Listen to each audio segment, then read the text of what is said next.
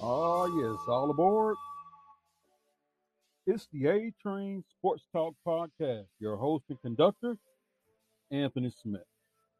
This is the A Train Sports Talk Podcast where we bring you everything from high school sports, NCAA, NFL, NBA, HBCU.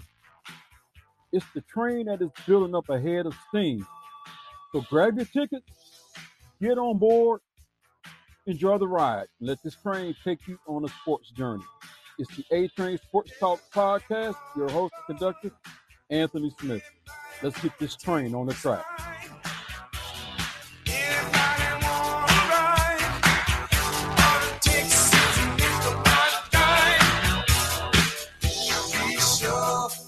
Your ticket, here don't you miss it. Everybody's got to stand in line to be sure that you will be right on time. Everybody all aboard. Everybody all aboard.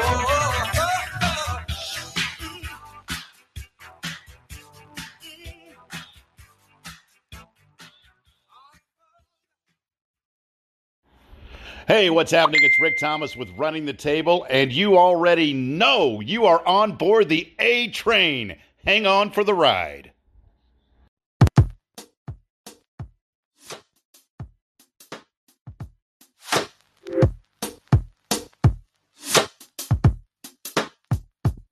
Welcome to the A Train Sports Talk Podcast.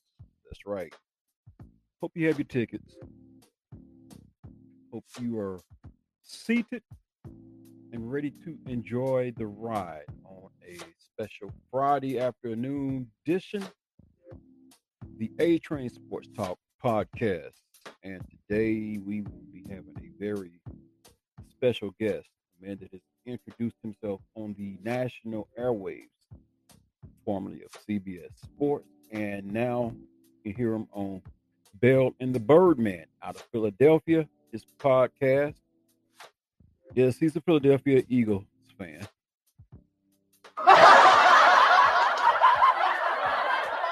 Yeah, that's kind of laughable. I'm gonna give him a hard time about that. But we've become good friends. I happen to have tuned in to his last broadcast on CBS Sports Radio. And what connected us was the fact he was telling me about his time as a board op at a radio station and some of the things that he would do. And automatically I said, I can relate to that. So I called his show. He got me on. I shared my board oping experience, and we've been hitting each other up on Twitter ever since. His name is Vince Quinn, formerly of CBS Radio. And now you can hear him on the podcast Bell and the Birdman. And he is a very knowledgeable person, especially when it comes to NFL. So looking forward to his call when it comes in. There was some NFL action last night, Thursday night football, as the Rams and the Seahawks hooked up. And let's just say the first half of that game was I'm going to just use Oklahoma people terms. That game was a slobber knocker in that first half. I mean, it was basically a defensive battle. The score was 7-3 at the halftime. But then all of a sudden, Seattle's defense, well, they couldn't really hold water, and they made Matt Stafford pretty much even with a banged up finger. And last night was also a bad night for fingers for quarterbacks. Did anyone by chance happen to see Russell Wilson's finger get knocked out of socket or out of joint or whatever the case may be? And it was to the point to where there was a Geno Smith sighting. And let me just, as we're getting this show on the road, I believe we have my caller by the name of Vince Quinn. Vince, are you on the line there? Yes, I am. Anthony, what's up? Man, I am so elated to have you. I was just getting things started, was kind of hitting a little bit at the game last night, how it was a bad night for fingers. But ladies and gentlemen, those of you who will be tuning into this podcast, I want to introduce a friend of mine. We haven't met in person, but it was the connection that we had as board ops at radio stations that connected us. And I happened to tune in to the last broadcast of his radio show, which was on CBS Sports Radio. Now you can hear him on Bird Bell and the Birdman podcast. And those guys be going at it like the odd couple. Ladies and gentlemen, my newest good friend in sports, Vince Quinn. Thank you for the introduction there. I love it, man. Man, I'm so glad to have you on. Been looking forward to this day. And I've been telling people this podcast is the one that everybody's going to want to listen to because I have a very knowledgeable person on. And y'all need to tune in and listen to him. Vince, how you doing, man? How's it going out there in Philly? Hey, well, I'm doing good. Everything sports-wise in Phillies is a mess, right? Because you're dealing with Ben Simmons trying to get traded, and that's a disaster. The Eagles are losing games. They're 1-3. People are wondering if the coach is going to get fired after the first year. So, the Phillies missed the playoffs again, so they have a 10-year playoff drought. Everything's peachy. Everything's peachy. I love your guarded optimism. You can call it that. And you know the thing about it is, as I was alluding to it, I was telling people that I guess you are a Philadelphia Eagles fan, or you have to follow them for whatever the case may be. And I said I was going to rib you about that because I'm in Wichita, Kansas. So most people say, okay, you're in Wichita, Kansas, Kansas City Chiefs. No, I'm actually a fan of the rival team that's sitting at the top of the division at 3-1. Ooh. I know. So this might make for a rough podcast, but we're going to get to it and we're going to have fun with it. We'll try. We'll see how civil I get if we keep talking about the Cowboys. Well, I heard one of your podcasts, and I guess somebody had to rescind. I don't know if you rescinded your comment, but it was titled "The Cowboys Don't Suck."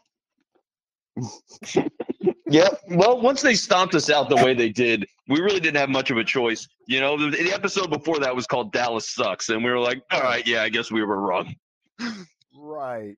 But, we're not going to go back and forth on Dallas and Philly, but we are going to talk some NFL. So let me just ask you this. Let's kind of back up a little bit. I want to go back to your days, and I want you to tell the people your days as a board op, because that's how we got connected, talking about board op in this station. And here where I worked at, they gave you a fancy little title like executive producer or studio engineer, and all we were doing was just basically board opting. So tell me about some of the things or the shenanigans that board ops did. Well, yeah. So I got in as a board op. I started on the street team. So I was running, events at bars and handing out T-shirts and all that kind of stuff. And then after maybe a year and a half or so at WIP, I realized that I could actually get into the production side and be on air. And I was like, oh, I could do that? Okay, yeah, let's go. So I started working and learning how to be a board op. Sure enough, they put me on. And I screwed up all the time. I mean, that's what I'll tell you. I made mistakes constantly. I was a terrible board op, and I knew it. Like, I was good on the mic, obviously, as people went to me because I was becoming a host. I was working my way up that way. But, man, playing sound bites when I wasn't supposed to, having the wrong fader up, bringing music back up when I had already brought it down because I forgot to turn off the audio file. Like, I was a disaster, man. Like, I would never hire me as a board op again. I shouldn't do that job. But it was fun, to sit there and be at a major station and work with all these different people and learn from them as you're sitting there and watching these shows and listening to these shows. It's a great experience. And like, that's the thing is the job, like some nights it's exhausting, and you've probably done this. Like if you run some sort of syndicated game and it's a Sunday night and like, you're just sitting there for 4 hours. If you're doing that every week, it can get boring. And I would do dumb stuff, which I think you heard this story, Anthony, but like I would sneak in Rick Astley's Never Gonna Give You Up when I could, just because. So like outside of dumb stuff like that, there's a lot of stuff that goes into that job. But for what it was, I really enjoyed it. I feel like I learned a lot from it. And obviously it helped me get where I was going today. Absolutely. And like one of the things I would do is like, I would have to endure the wrath of long, drawn-out baseball games. So sometimes the commercial spots would run out before the game would, which also meant the bump music would run out as well too. And I actually knew how to go on YouTube, find songs, put them in the music bed, So okay, like okay, I got to put these commercials in, make sure they line up with the sponsor, so put the right sponsorship for the commercial for that game in. Also, now I'm gonna put this song in. So when they're coming back in, they're hearing something like "More Bounce to the Ounce," Atomic Dog, some old P-Funk music, some Parliament, and I know they're probably like, "Where'd that come from?" But one of the most drawn out things I had to do, but hey, I knew it was gonna be almost 8 hours that day before they had the sound card, and I know you know about sound cards, getting that stuff Mhm. right. Our station carries OU football. Well, until they got the problem rectified, I had a log sheet where, all right, network break. All right, now local break. So I'm having to play the local breaks when it's time to go to local breaks and having to keep track of that because if you miss it, you're going to end up getting a local commercial out of the state of Oklahoma that has nothing to do with anything in the state of Kansas. So I had to be alert, but they finally got that fixed. And then I started doing other things, so my board hopping days is over. But what got me to this podcast is there was a guy that actually had a show on. So then I'm starting to be on the air with this guy as a co-host. So podcast is what I do now, and I am so glad once again to have Vince Quinn on my show. So Vince, tell me a little bit. You end up in CBS Sports Radio. How did that come about to be? How long were you there? And I know you enjoyed it, so I only have to ask, what was your enjoyment like? Well, yeah. So the reason I got there, it really has to do with John Kincaid. So John Kincaid is a guy that he's a Philly guy. So me growing up in the Philly area, being at WIP, Kincaid had a background at WIP, and he would just listen to the station all the time. Like he's a radio obsessive. So he was listening back to the station. He heard me. I met him a couple of times as he was in the building and I was working, and we just had a good relationship. And for a couple of years, it was maybe between when I first met him and when we actually got to the point where I was with CBS. It was probably like a 4-year, 5-year gap. I mean, it was a long stretch of time, but we were always talking. And then it got to a point where I was moving to central New Jersey. And when I was doing that, obviously, it was enough where, well, not obviously, I mean, you're in Kansas, but for the people who don't know, the way I was living in central Jersey. So it was easy enough for me to get to Philly and to get to New York. And it was about an hour each way for either city. So not bad. And I reached out to Kincaid and I was like, hey, do you have anything open at CBS Sports Radio? And sure enough, the weekend overnight slot was just opening up. So me having my experience in the company already and being in a big market at WIP, it was easy enough for them to get me and bring me into the company there. So I started doing shows at CBS Sports Radio, and that was in September of 2019.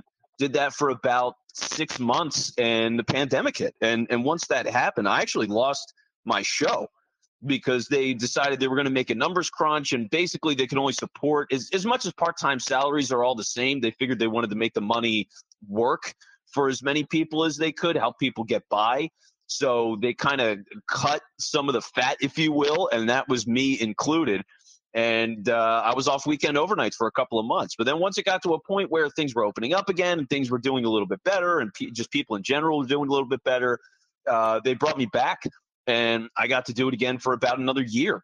And so to be able to do that Saturday into Sunday, every single weekend, it was awesome, man. I mean, talking about everything and covering all the major sports. They pretty much gave me free reign to do whatever the hell I wanted. So topic selection, I did everything. It was my show, and to have that kind of freedom and do a national show like that, it was awesome. It was awesome. Absolutely. So you're in Philadelphia, the Philadelphia area, but you was talking about going back and forth between, I guess, New Jersey and whatnot. So basically, you've seen the best, worst, and in between of the sports world in that region, which means you've seen the Philly scene, you've probably seen the New Jersey, which is bordering pretty much New York.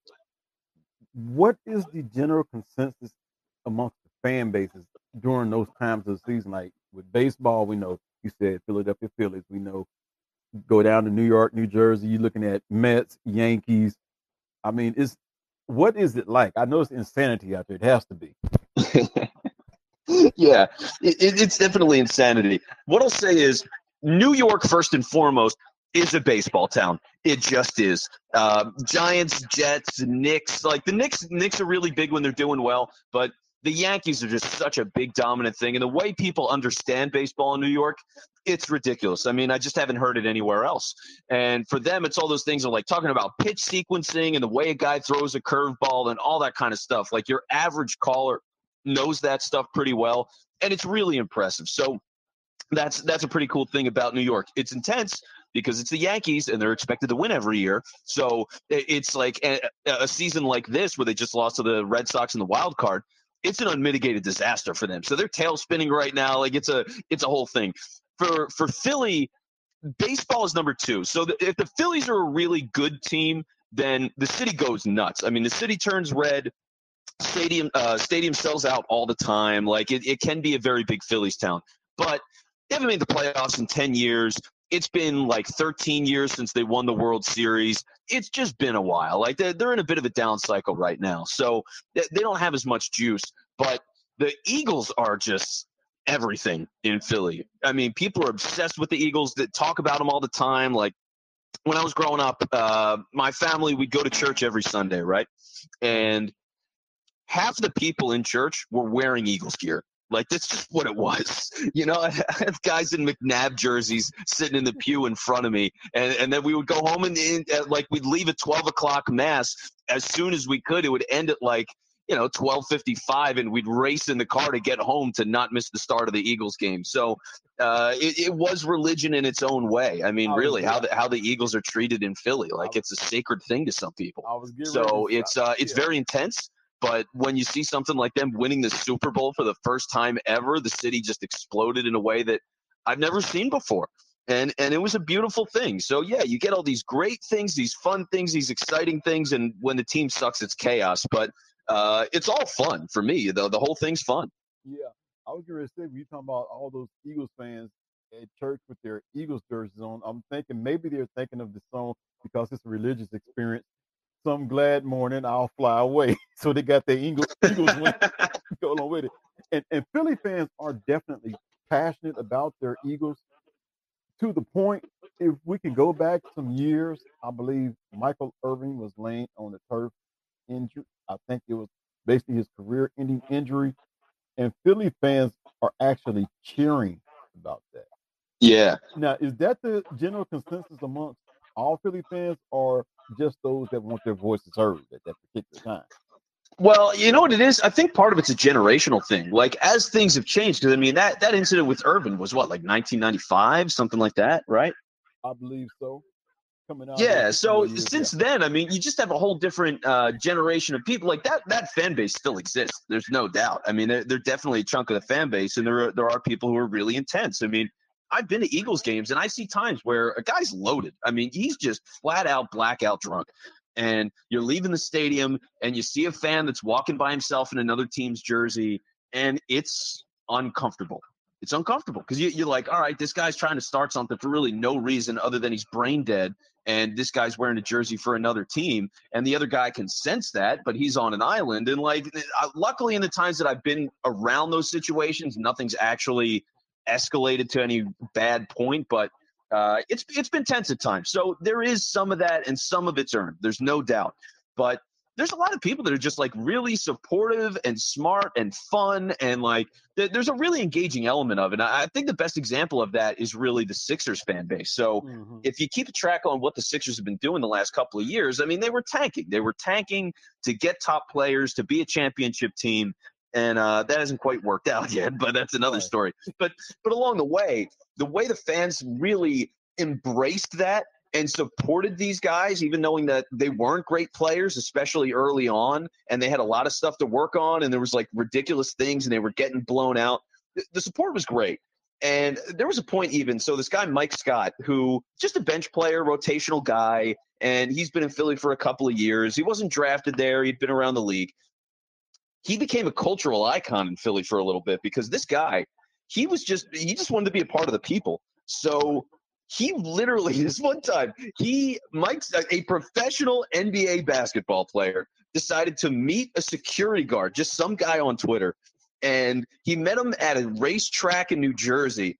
and they sprinted against each other. They ran a 100-meter dash, and it was wild, and all these people showed up to watch it, and it just became this whole thing where there was like a Mike Scott fan group that existed, and it was a known commodity. They went by the Mike Scott Hive. There were T-shirts made, there were parties thrown. Mike Scott would go to those parties. Like, it was a thing, man. I mean, Philly fan bases, it gets a bad rap in a lot of ways, but a lot of that is older stuff, and then the little stuff that happens everywhere.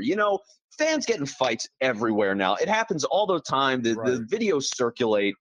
It's just people latch on to that and go, oh, Philly's never changed. Philly's calmed down a lot, but you just don't see that. You know what I mean? It's not going to be like, hey, average day in Philadelphia, nothing happened. And like that's just not news. So that's the cycle that you live with. Like the Santa Claus thing happened in the 60s. I mean, we're talking about an event from like 1965, man. I mean, how can you pin anything on a fan base now from 1965? Like, that's insane. But that's the life of a Philly fan. So yeah, we get a bad rap, but it's a lot better once you give it a real look and get into it, which a lot of people don't bother to do. It's a great fan base. It really is. And Stone Cold Steve Austin gets a free pass for stunning Santa Claus. Yeah, he certainly does. So we're talking Philly, and I don't mind talking Philly because I want to throw a name out at you. I believe he was drafted by Philly and then was traded out. So I'm going to throw a name out at you, and I want to know from your perspective, what do you think the fans thought about a young man? Because I watched him play his college ball here in Wichita State, under Greg Marshall, by the name of Landry Shamet. Yeah, Landry Shamet was popular, man. People really liked him. I mean, thinking about the Sixers and the problems with that team, like, they drafted Markelle Fultz and he couldn't shoot. That's why they drafted him, because he could shoot. 3-level scorer, his ability to get to the rim. Like, he was a fun, interesting, exciting prospect. He was number 1 overall. They traded up for him. And he's one of the biggest busts that you've ever seen in the NBA. I mean, the guy literally forgot how to shoot. He was making up an injury. He went to 10 different doctors until he finally got a diagnosis that he was looking for. Like, it was a joke, man. And to see a guy like Shamet come up out of the woodwork as a second-round pick, that was huge thing. And people really liked Landry Shamet. The thing is that as much as we wanted him to stay and become basically the next J.J. Redick, because J.J. Redick was on the team, he had a really good 2-man game with Embiid, another Kansas guy, different Kansas, but Kansas guy all the same. And for them to have that kind of relationship, it was like, okay, can Shamet be the next J.J. Redick? And then, they traded him for Tobias Harris. And they've missed him. They've missed having a guy that can consistently shoot like that coming off the bench. So it's a shame that he's gone. And there's a lot of, hand-wringing over the Tobias Harris trade, but that's how it goes. So, yeah, you see Shamet in Brooklyn when they come to town, and it's kind of sad. Right. Now he's in Phoenix. So he gets to study up under one of the all-time greats, CP3. So now we're talking Philly again, and we have to address the elephant in the room because I have my take on this. Ben Simmons. And the first thing I want to say is this whole thing is just being totally mishandled. And I think if you want to get traded and you want to have some trade value, work on your game, get out there on the court, play the game, whether you like your teammates or not, show that you've made improvement, and then your trade value goes up. I don't see him doing none of that, and I think he's being thoroughly misinformed. What do you think about that? Yeah, Ben Simmons is a child, man. He's just been pampered and spoiled so much that he has no sense of reality. It's crazy. Like, here's the thing. I remember when he was going into the draft, they had a documentary about him, and he's railing on the college system and how messed up it is. And he's right. Like, he was 100% right on all of that, and I'm glad players are getting paid now. But man, I mean, to have that kind of documentary, I was just like, this is a little weird. Something a little off about this.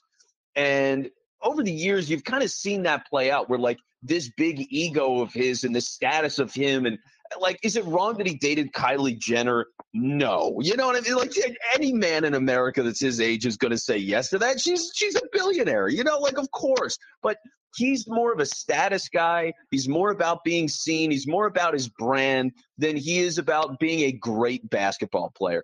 He reached a certain level where he's satisfied with what he does because his numbers are there. He's got a star tag on him, and he makes all-star games. So all the things are there. Respect as a defensive player, all defensive team. Like, those things matter to him, but I think that's all that matters to him. I don't think a championship really matters to him. I mean, the status that comes with it, sure, like extra branding and whatever, but I don't think he's got that actual drive to win for the sake of winning. And that's the problem with Simmons. And that's why he's scared to show up. He is scared to take shots. Like, he has so many things that are holding him back, and he's not willing to focus and work on it. And I think for that very same reason, for what you just said right there, is probably the reason teams are not going in for the kill to try to pluck him up. And of course, Daryl Morey, if I'm correct, the general manager for the Sixers, if I'm correct, Yep, he's not one to pull a trigger real quick. But I have to somewhat disagree when he says that this is kind of like what Green Bay went through with Aaron Rodgers. Yes, but no. I mean, Aaron Rodgers wants a voice and a say in, personnel. Ben Simmons, he just simply wants out. Yep. There's no doubt about it. He just doesn't have a willingness to get along. And the things that have come out after the fact, like, there was a comment recently where he basically said the team wasn't built properly around him. And Embiid was like, yo, this is ridiculous, because Embiid moved to the three-point line. That's a 7-footer. He's moved out to the three-point line, and he shoots well. He shoots 38% from three last year. That's amazing for a guy his size. So good for him. Danny Green can shoot threes. Seth Curry can shoot threes. Tobias Harris is a solid three-point shooter. So that whole lineup around him can shoot. And for it to come out, whether it's him or his camp or whatever it is, that has to do with him. And that is a belief that they have. That is an excuse that they're making for why he's not a great player. He's even made excuses to the point of saying the team was too good. And because the team was too good, the expectations accelerated too much. I mean, it's all delusional. Like, it's completely delusional. Absolutely. Because I heard a comment, and what we're going to do after I give this little tidbit here, we're going to take a break and come back for the next segment if you have the time to do that. But one of the things I heard Simmons say was that in regards to this team is not built for him, he actually fired a shot at Joel Embiid and said Joel Embiid clogs up the lane, and it doesn't give him the freedom to do what he does. And I'm like, well, last time I checked, just like you said, Joel Embiid is shooting threes better than you can shoot free throws. So he's not clogging the lane. So you have an open lane to the basket. It's like Moses parting the Red Sea. But instead, what do? What the last image we saw of him was had an easy layup, kicks it out for a 3-point shot. And I don't care too much about analytics, but in my crazy mind, you got a clear shot, you take it. You don't pass it up. So what we're going to do, I'm going to take a brief pause, and we're going to come back for another segment. And I'm going to talk a little NFL football. We're going to talk NFC East, if you don't mind. All right? Yeah, sounds good to me. All right. So it's the A-Train Sports Talk Podcast. And we'll be right back after a word from my sponsor.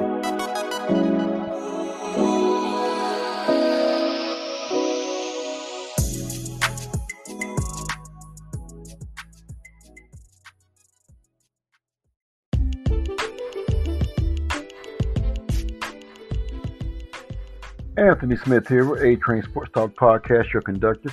Just want to let you know that this podcast is listener supported. That's right, driven by you, the listener, who want to support. So click on that support button down there. You have three options: 99 cents a month, $4.99 a month, or $9.99 a month will get your ad rent on this podcast. So click the support button. Your support will be greatly appreciated. Once again, Anthony Smith with the A-Train Sports Talk Podcast.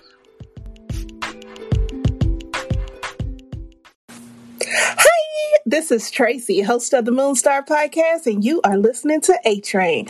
Buckle up, baby, and enjoy the ride. Woo!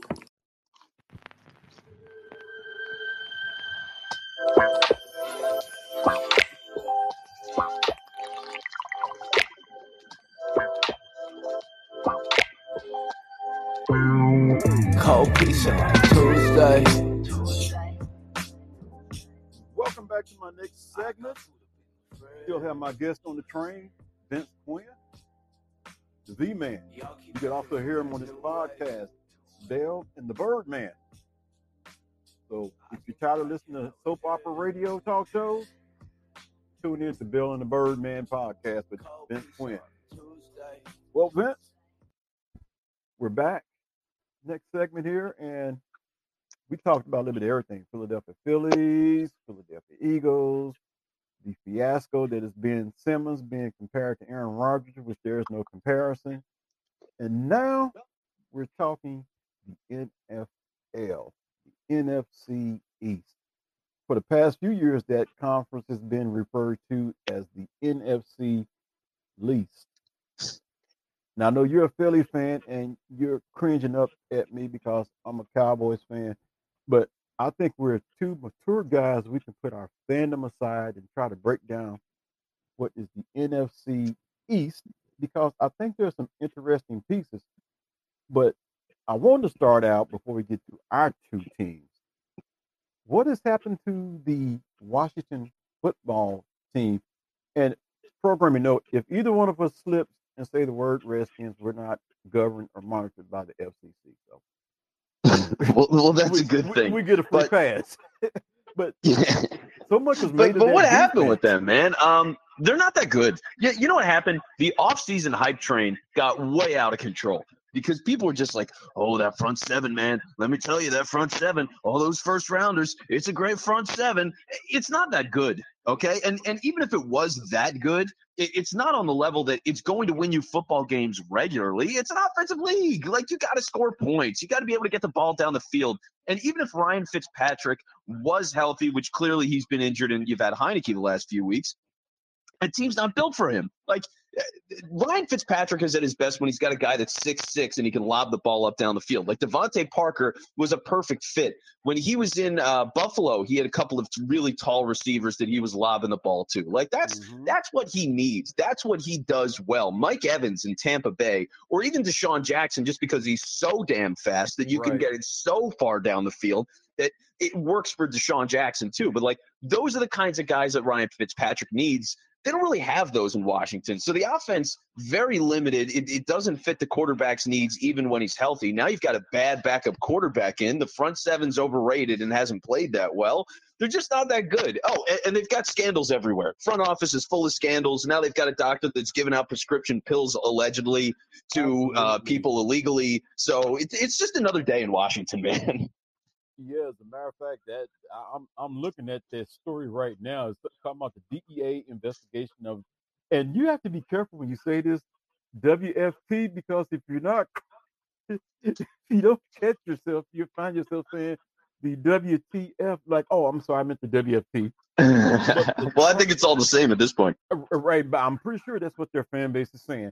But the trainer that's in question is Ryan Vermillion, tied to alleged prescription drug offenses. So now, like you say, the football team isn't playing up to the hype. Then you have an investigation hanging over your head. Where's the level of concentration at right now for the Washington football team? Which, by the way, I'm going to get sick and tired of saying Washington football team. They need to hurry up and come out with a nickname. So if you have any suggestions, please give them some. Yeah, the Losers is a good start. The Washington Losers, that's pretty good. I can deal with that one. But so, and you mentioned Ryan Fitzpatrick, and you know he's the one that has several nicknames outside of his last name, which is Fitzpatrick. There's Fitzmagic, but there's also Fitztragic, which means you never know what you're going to get from him. And like you was pointing on, he needs the tall receivers. Unfortunately, I think Randy Moss is part of the pregame show, so he's unavailable.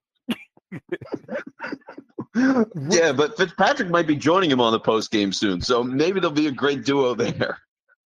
So what do they need to do then to tailor the game, basically to Taylor Heineke? I believe I'm saying his name right, because it looked like at the point rate that he's going or they're going, he's probably their man unless they are looking to get somebody in the draft.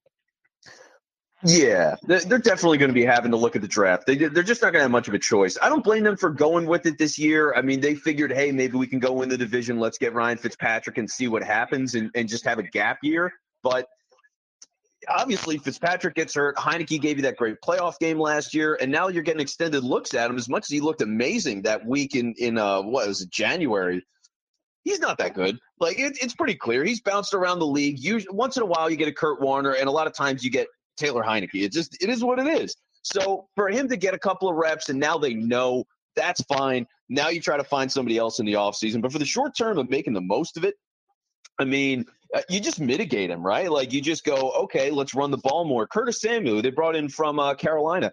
He's gotten carries before. They did a lot of fun stuff with him there. Like do that kind of stuff. If you've got that going, short and intermediate game, and you're taking the occasional deep shot, if Heineke's hot, then you can ride and get a little more aggressive with things. But generally, I mean, you just got to play like he's not a good quarterback, and you got to get by with him rather than win with him, you know? Absolutely. Here's the other elephant in the room with them, and then we're going to move on to the next team. But Ron Rivera is the coach of the Washington football team. They are desperate for some type of quarterback presence. However, you don't hear the name Cam Newton coming up. As a matter of fact, you haven't heard Cam Newton's name coming up anywhere lately. So why particularly is Cam Newton's name not coming up in Washington as bad as they need some quarterback help and the relationship, or maybe a deteriorating relationship with Ron Rivera? Yeah, I thought Cam would go there, and it might be one of those things now where for Washington they just go, you know what, you're better off just giving Heineke as many looks as you possibly can, really knowing for sure if he's going to be a guy or not. And if you lose games, you're getting a better draft pick, you know? Like bringing in Cam could help them, but odds are they're not going to win the division. So I think part of it is folding in the towel. Part of it is, yeah, Ron Rivera did come out as soon as Fitzpatrick went down, was like, yeah, no, when it came to Cam. So part of it seems to be either his offensive philosophy or his coordinator's offensive philosophy. Maybe it is his relationship with Cam. Like, I just don't know. But I was surprised they didn't go after him. Now it makes sense. But in the moment, it felt obvious. Absolutely. The next team in that division, New York Giants. And, of course, we know who they play this Sunday. And there are some people saying that Dallas should be concerned and that Daniel Jones is actually progressing rather than regressing. And Saquon Barkley pretty much had a breakout game last week.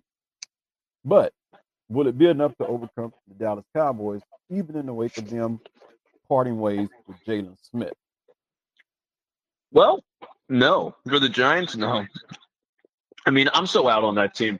Daniel Jones, I know they had a good week last week, but are they good? You know what I mean? Like, are they a good team? Are they actually a quality, talented roster? I like Saquon Barkley. I like Kenny Golladay. I like Sterling Shepard. They have some good players, but it's not an elite group. Their offensive line has a lot of problems.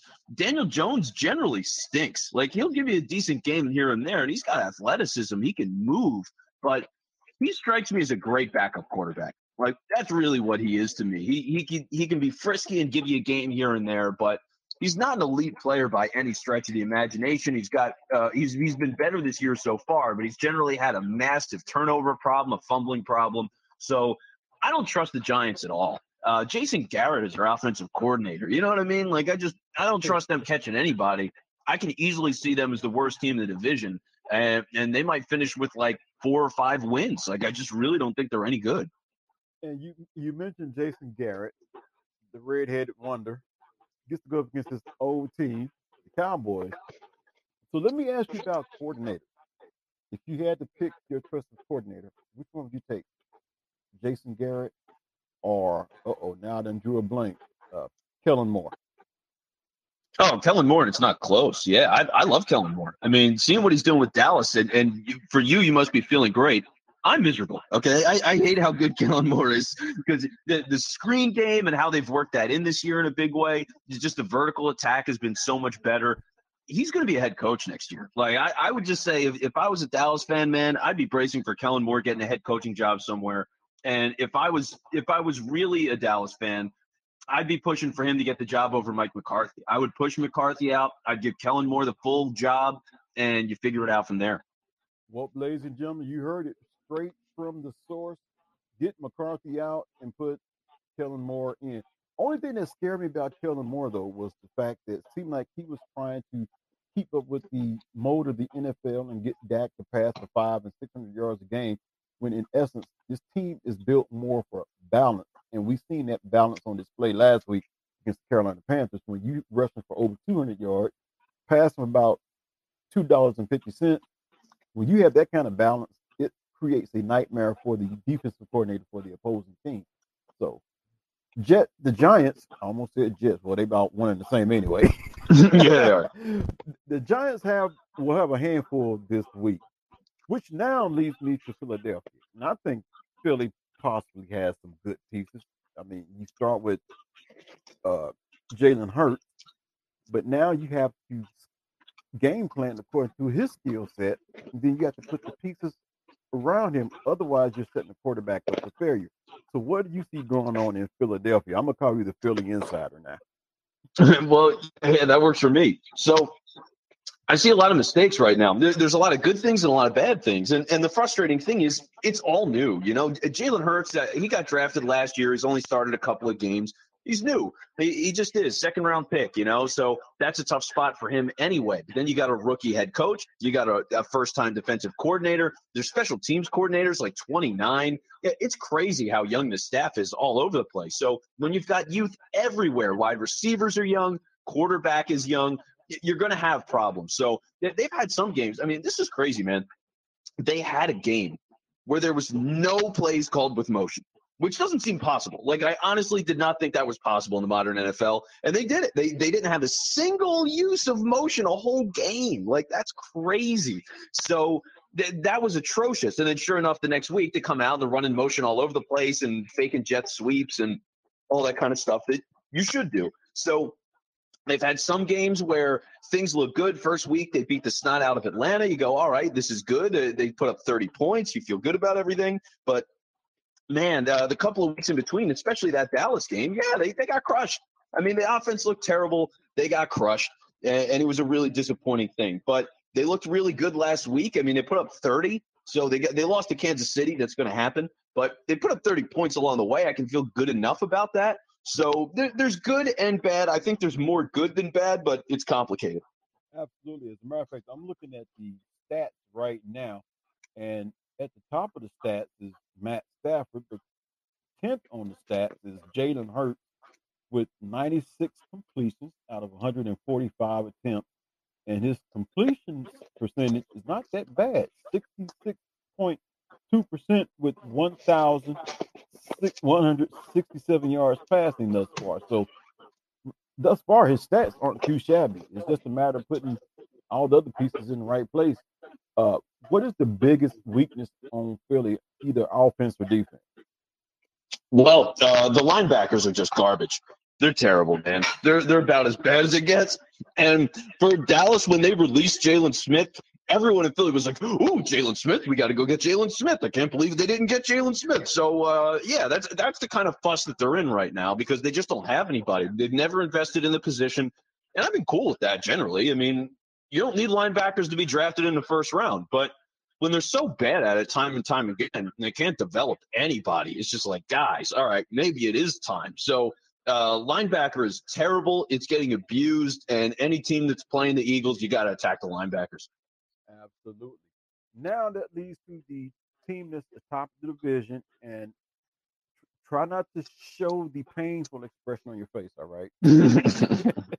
Now we move to the Dallas Cowboys, and I guess I would be the Dallas insider, even though I'm in the state of Kansas, but I know you watch enough football, you know what's going on within that division. The team I see now is a team that once they are ahead, they can almost pretty much put it on cruise control. And I've often said this before the season even started. Offense is going to be fine. If the defense is just half as better as they were last year, this team would be somebody to reckon with. Well, now you look at Trayvon Diggs, interception in each game. I think he had 2 in the last game. I mean, I had a guy on my show, and he said that he hasn't seen anyone break on the ball like that since primetime Deion Sanders, which that's a pretty high compliment right there. Then you look at Demarcus Lawrence going down with an injury. However, what you do, you move Micah Parsons from linebacker to defensive end. Then you had Jalen Smith before his demise. He was at the linebacker position. But now you have a guy named Jabril Cox there playing him all of a sudden. And to me, he's a hybrid. I mean, this looks like a Jimmy Johnson model style defense. Speed, speed, speed, and more speed. And it's working. It's working for Dallas so far. And you're right, man. I mean, if Dallas is – because this is the formula for everything, right? Like, people like to say defense wins championships. I don't believe that at all. You just got to be elite at something. Just be elite. If you're a top 5 offense, you have a great chance to win the Super Bowl, and those teams do win the Super Bowl. Happens all the time. If you're a top 5 defense, you got a good chance to win the Super Bowl. It happens all the time. But, again, it's just about being elite. If you got a top offense, which you do right now with the Cowboys, and Dak stays healthy and he keeps playing like this, which everything tells me he's going to, he's just a great quarterback at this point. There's no question. As long as that defense is solid, you're set. That's all it takes. Absolutely. And I'm thrilled about what I'm seeing with the defense thus far. I mean, because now teams are already saying, find out where Trayvon Diggs is at and throw it to the opposite side of the field. Well, that can at times bite you in the rear end, because the way I see this team, if they decide to play ball like that against Dallas, then Dallas can basically do it like this. Okay, y'all want to play that way? We'll only rush 3, but now we're going to drop 8 back into coverage. Now what you going to do? So you want to play this chess game? Let's play it. But I guarantee you, the speed that they have on that defense is like someone asked Micah Parsons, what position do you play? Are you a linebacker or are you a defensive lineman? He said, I'm just a football player. And that's the best way you can put it. So the other pieces they have, they're just football players, and right now they're balling out. Hopefully they can sustain it. So your prediction, I want a good prediction from you. Who comes out of the AFC to represent in the Super Bowl? Right now, I'd say Buffalo. It's just one of those things where Buffalo has an offense and a defense, and for them to they lost week 1 and they got crushed, and everybody was like, "Oh my God, what's happening in Buffalo?" But they figured everything out since then, and the coaching staff there is great. Like, they're just such a well-built, well-managed team. And they play Kansas City this week, right? Aren't they playing the Chiefs this week? This week, yes. Yeah, so like that game, it really could be the AFC Championship game right there. So looking at some of these teams, because like Baltimore's a good team, I don't think they're on that level. The Titans have flirted with that level. I don't think they're on that level. Like, it really comes down to Kansas City, Cleveland, and Buffalo for me. Those are the 3 teams I really believe in the most right now. And you see how injuries take their toll. But yeah, man, I like right now, I would say Buffalo. Okay. So now, who comes out of the NFC? Because to me, I think it's pretty wide open. It is. It's definitely wide open, but I'm going to make myself puke and say it's the Buccaneers. It just has to be. I mean, they brought everybody back. So when you have all that talent coming back, Brady still looks sharp. It's just crazy how good they are. I mean, if you're missing Mike Evans for 5 weeks and you're still starting Chris Godwin and Antonio Brown, you're ridiculously good. Like, they're just so stacked. Everybody's there. Even for the brief glimpse that we saw of Gio Bernard, who's just been like a guy in Cincinnati for a long time, he looked pretty good. Like, he's their 3rd or 4th running back. It's just crazy. The depth there, everybody wants to be there. They just added Richard Sherman. So whatever he's got left is a depth corner. Like, my God, man. So, yeah, Tampa's stacked. It's really not fair. Now they've got continuity to go with everything they had last year, which was figuring things out and not having the number 1 seed. So if they get the number 1 seed, they're rolling through everybody this year, game over. They're not just winning the NFC, they're winning the title. So who's the team most likely in the NFC to dethrone the Buccaneers or derail them from getting back to the Super Bowl? That's a hard one. Yeah, I mean, I want to say San Francisco, but they're just not on that level right now. So I can't buy it. Unless Trey Lance shows up and he becomes a real revelation for them. And he had some good moments last week with Garoppolo hurt. Maybe. Like, maybe it could be San Francisco. Right now, I don't quite believe that. Obviously, the Rams are just a big-time, top-of-the-line contender. So they've got a great shot. Green Bay's always got a shot as long as Rodgers is playing. So there's like – And I hate to say it, but yeah, Dallas is in the conversation right now. They have to be. So I think in the AFC you're looking at like 3 teams, and in the NFC you're looking at around 5. All right then. You've heard it there from Dan Quinn, my guest on the A Train Sports Talk podcast. Well, Dan, I want to say I thank you for joining me. And you know what? Some people say it like this. This is the only two times you'll be on my show, the first and last, but I can't say that about you because you have an open invitation. Basically, what that Oh, means is whenever you feel like you want to come on, you set the schedule, and if that schedule works, you got that time slot. all right. That sounds good to me. And I want to say that I am very humbled to have you on my podcast. I appreciate it. And people, I'm gonna tell y'all like this. This man, he gives me little tips without even knowing he's giving me tips. Because when I'm listening to his podcast, I feel like I'm in school. So once again, tell people how they can reach you, whether it be on Twitter, whether it be your podcast. Go ahead, put a plug in for your podcast and your Twitter handle and all that good stuff. Well, yeah. So let me do this. So I run a studio now. So I run a podcast studio, and that's why I left CBS Sports Radio. So it's called Last Out Media, and all we do is we work with podcasts. So we get independent creators, and we just help them build their stuff. If you want to get your show on more platforms, I can do that for you. You want to live stream your stuff. So not just that your show is everywhere. It's on Apple, it's on Spotify, it's on Google, and everywhere else, but it's on YouTube, it's on Facebook, it's live on Twitter. We can do all of that. So we got a lot of things that we can do for podcasts. I've literally got a meeting after this call. I've got a meeting with a guy where he's starting a Patreon. And so I'm going to tell him how to get that started. We're going to brainstorm some ideas, and I'm going to help him get that rolling. So all we do is help podcasters. That's it. That's what we're all about. So we're making shows. We're helping people build their own shows. And that's what we do. So lastoutmedia.com is the easiest way to find that. And you can DM us there, Twitter, Instagram, either way. And you can find me on Twitter at It's Vince Quinn. So you can find me there, and you can DM me as well if you got any questions. I'm happy to help anybody out that needs it. All right. Well, Vince, once again, I want to say thank you for joining the show, and we will definitely have to do this one more time. Ladies and gentlemen, Vince Quinn on the A Train Sports Talk podcast. I'll be back after this message. Thank you.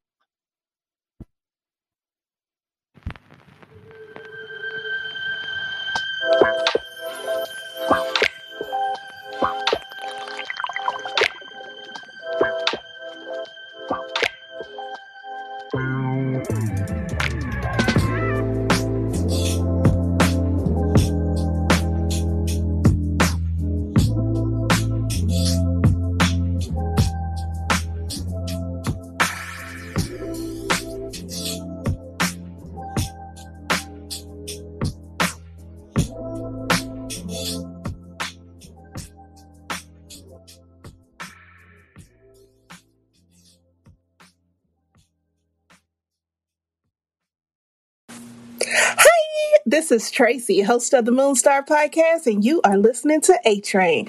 Buckle up, baby, and enjoy the ride. Woo!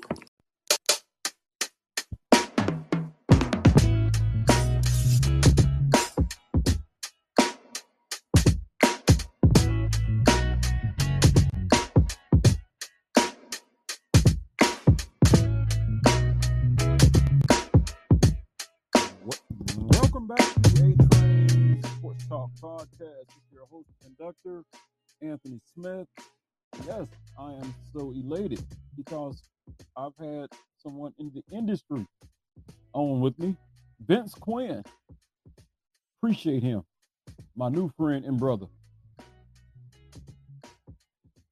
So nice to have him on. He has a lot of sports knowledge, and he is in a position to help people like little old me get their podcast off the ground and into other places and other areas and other markets.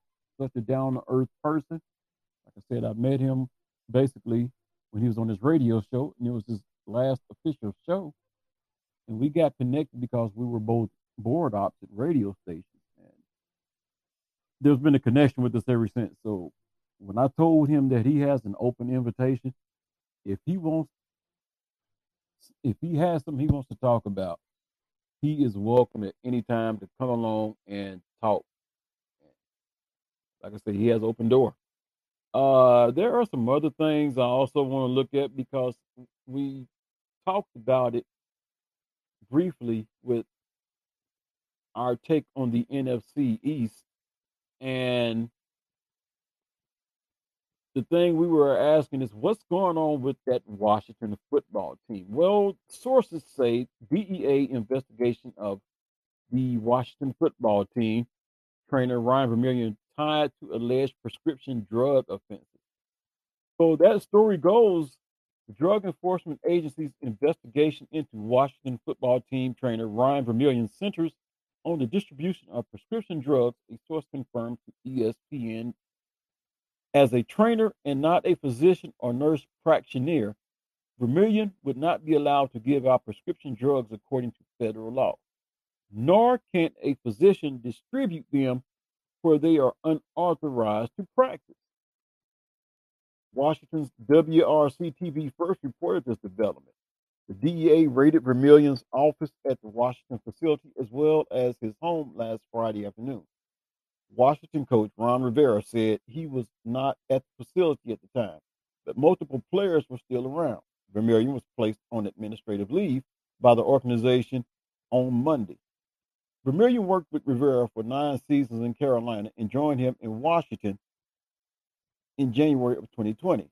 Washington's chief medical officer is Anthony Carcelaro, and Chris Annunziata is the head physician. Bubba Tyre, who was the team's trainer in the 1970s through 2009, has come out of retirement to provide help. In 2014, the DEA randomly checked several NFL medical staffs at airports following the game. Tampa Bay, San Francisco, and Seattle as part of an investigation surrounding drug distribution without prescription. The Transportation Security Administration also was part of the search. According to an Associated Press report at the time, agents requested documentation from the visiting team's medical staff for controlled substance they possessed. They also wanted proof that doctors could practice medicine in the home team's state. That search stemmed from a lawsuit earlier that spring on behalf of ex-NFL players. The number of plaintiffs at that time, according to the AP, was more than 1,200.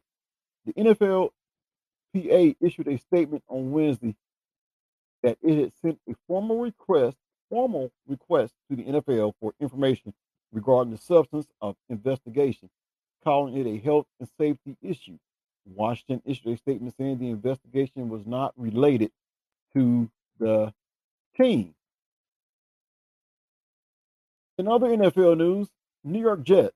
And why in the world am I talking about the New York Jets? Well, be that as it may, New York Jets defensive end John Franklin Myers reached 4-year, $55 million extension, sources said. Defensive end John Franklin Myers, one of the New York Jets' promising young players on defense, has agreed to a contract extension. It was announced Friday. Terms were not disclosed, but a source confirmed to ESPN it is a 4-year extension worth $55 million, including $30 million guaranteed. The 25-year-old Franklin Myers was in the final year of his rookie contract, making $920,000 in 2021. The extension puts him under contract through 2025. He's done nothing but work, Coach Robert Saleh told reporters in London ahead of Sunday's game against the Atlanta Falcons. He's been a tremendous leader, and then you see his play on the field. He's absolutely dominant at times.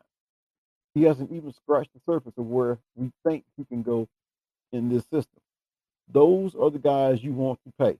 Franklin Myers claimed on waivers from the Los Angeles Rams in 2019, won a starting job in training camp. In 4 games, he has 3 sacks, tying a career high, along with 5 quarterback hits and 1 forced fumble. The Jets like Franklin Myers because of his versatility. He can play inside or outside on the defensive line. I would anticipate him having a really good year for us, a career year for himself.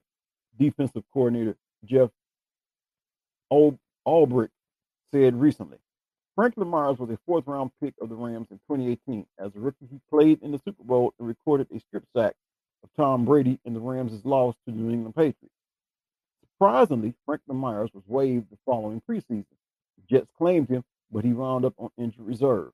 In 2020, he emerged as a key part of the defensive line rotation, recording 3 sacks. General manager Joe Douglas is a believer in building a team to the defensive and offensive line.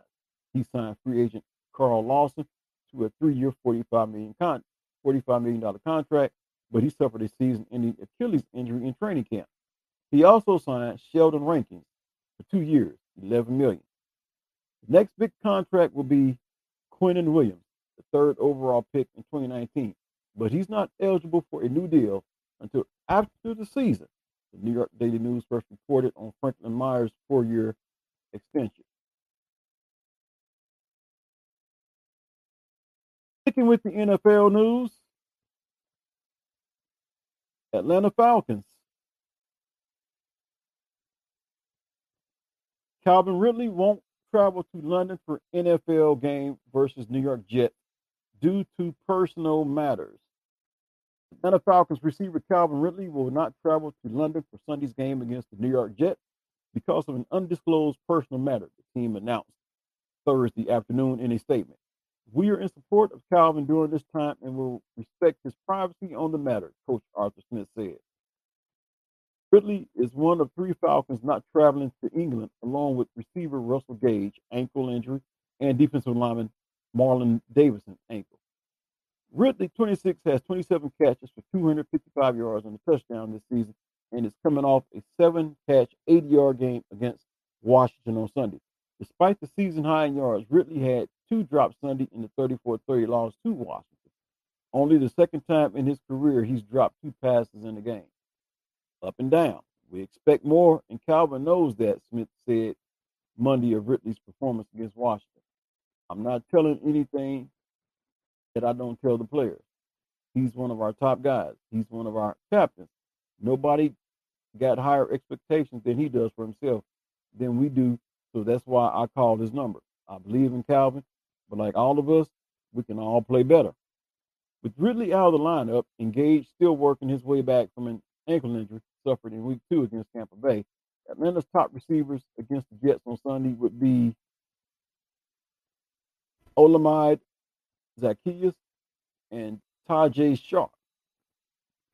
Zaccheaus has filled in at wide receiver in Gage's absence and has 6 catches for 69 yards and a touchdown this season. In his career, he's played 25 games with 3 starts. Sharp, who signed with Atlanta in the offseason, has 4 catches for 29 yards this year. He last started a game in 2019 when he was with Tennessee. The Falcons could also look to use other options in Ridley's absence. Cordell Patterson has been a mix of running back and receiver for the Falcons this season, and tight ends Kyle Pitts and Hayden Hurst both have high-level pass catching skills. All 3, like Ridley, were first-round picks when they were drafted. Pitts said Thursday he doesn't think his role will change if Ridley was unable to play Sunday. I don't think that would change anything, Pitts said. I'm still going to be the tight end, and I am, and contribute in any way. The Falcons also have receivers Christian Blake and rookie Frank Darby on their roster. Juwan Green, whom the team temporarily elevated from the practice squad in week 3 against the Giants, could end up elevated again despite not playing against New York. Austin Trammell and Keelan Doss, who has 11 career catches for 133 yards, are also on the practice squad. Well, it's the A-Train Sports Talk podcast, and what I'm going to do here is I am going to take another break, and when I come back, I will have some more for you. So stay tuned. It's the A-Train Sports Talk podcast. The train is still building up ahead of steam.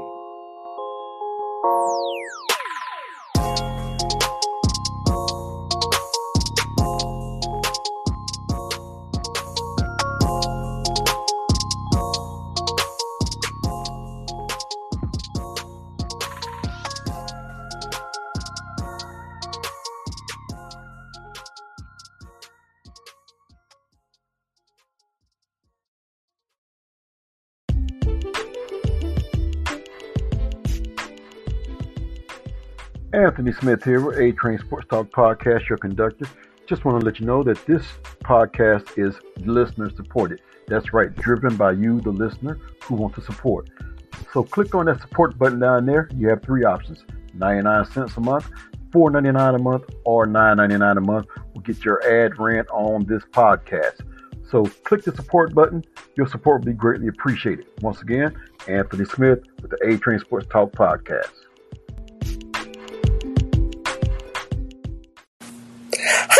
This is Tracy, host of the Moonstar Podcast, and you are listening to A-Train. Buckle up, baby, and enjoy the ride. Woo!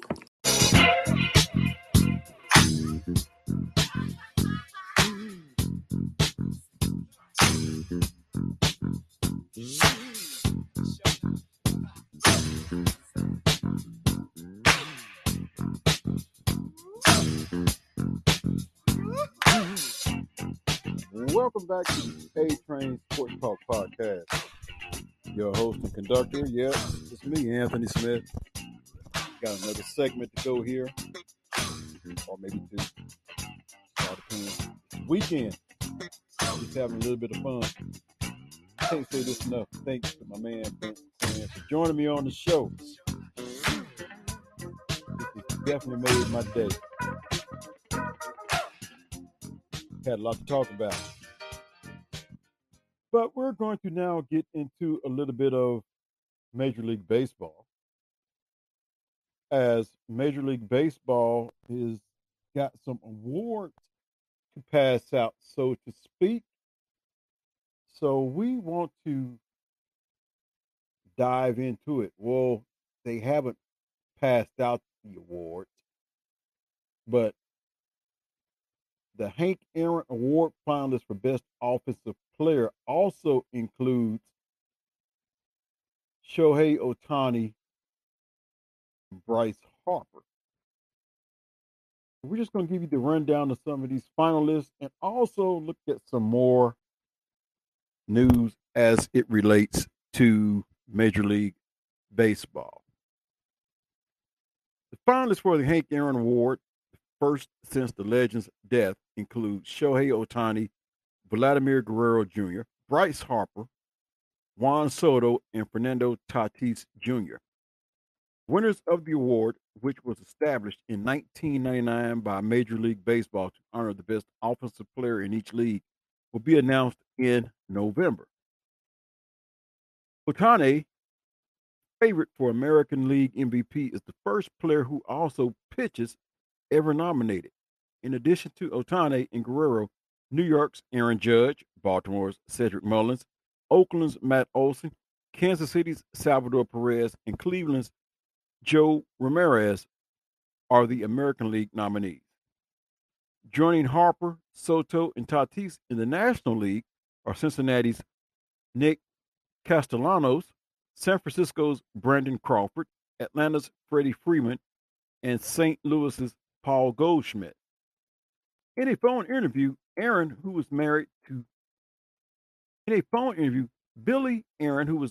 Hank Aaron for 48 years, said her husband was always very excited about the award itself, and of course, very excited about the World Series, because during that time, before every fourth game, he had the pleasure of meeting and getting to know and shake hands with the winners. The voting panel includes 8 Hall of Fame players, including new voters Chipper Jones, Pedro Martinez, and John Smoltz, as well as a fan vote. Aaron, Major League Baseball's longtime home run king and one of the most beloved and respected players in the game's history, died in his sleep in January. I'm still in a state of grief beyond measure, Billy Aaron said. I'm doing okay. I have some difficulty many days. But like everybody else, when you come to this stage in your life, you have to learn to cope with it. You can't change it. You can't do anything about God's will.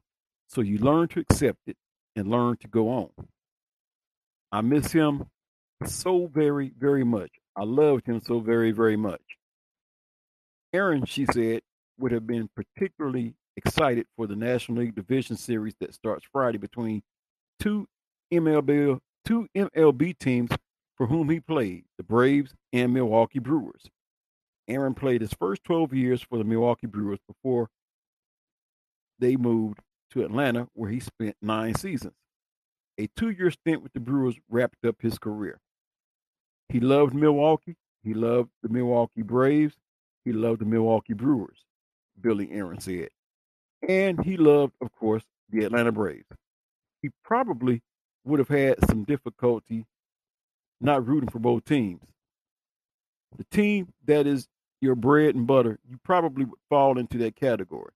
And being on the staff as well, so he probably would have to pull for Atlanta. But I know he had a strong fondness for the Milwaukee team. MLB intended to honor Aaron in Atlanta at July's All-Star game. Blowback from Georgia's new voting rights laws, however, prompted MLB to shift the game to Denver's Coors Field, where Freeman and Judge escorted Billy Aaron onto the field for the ceremony that celebrated her husband. While MLB weathered criticism for the choice, Billy Aaron said it was the right thing for Major League Baseball to do.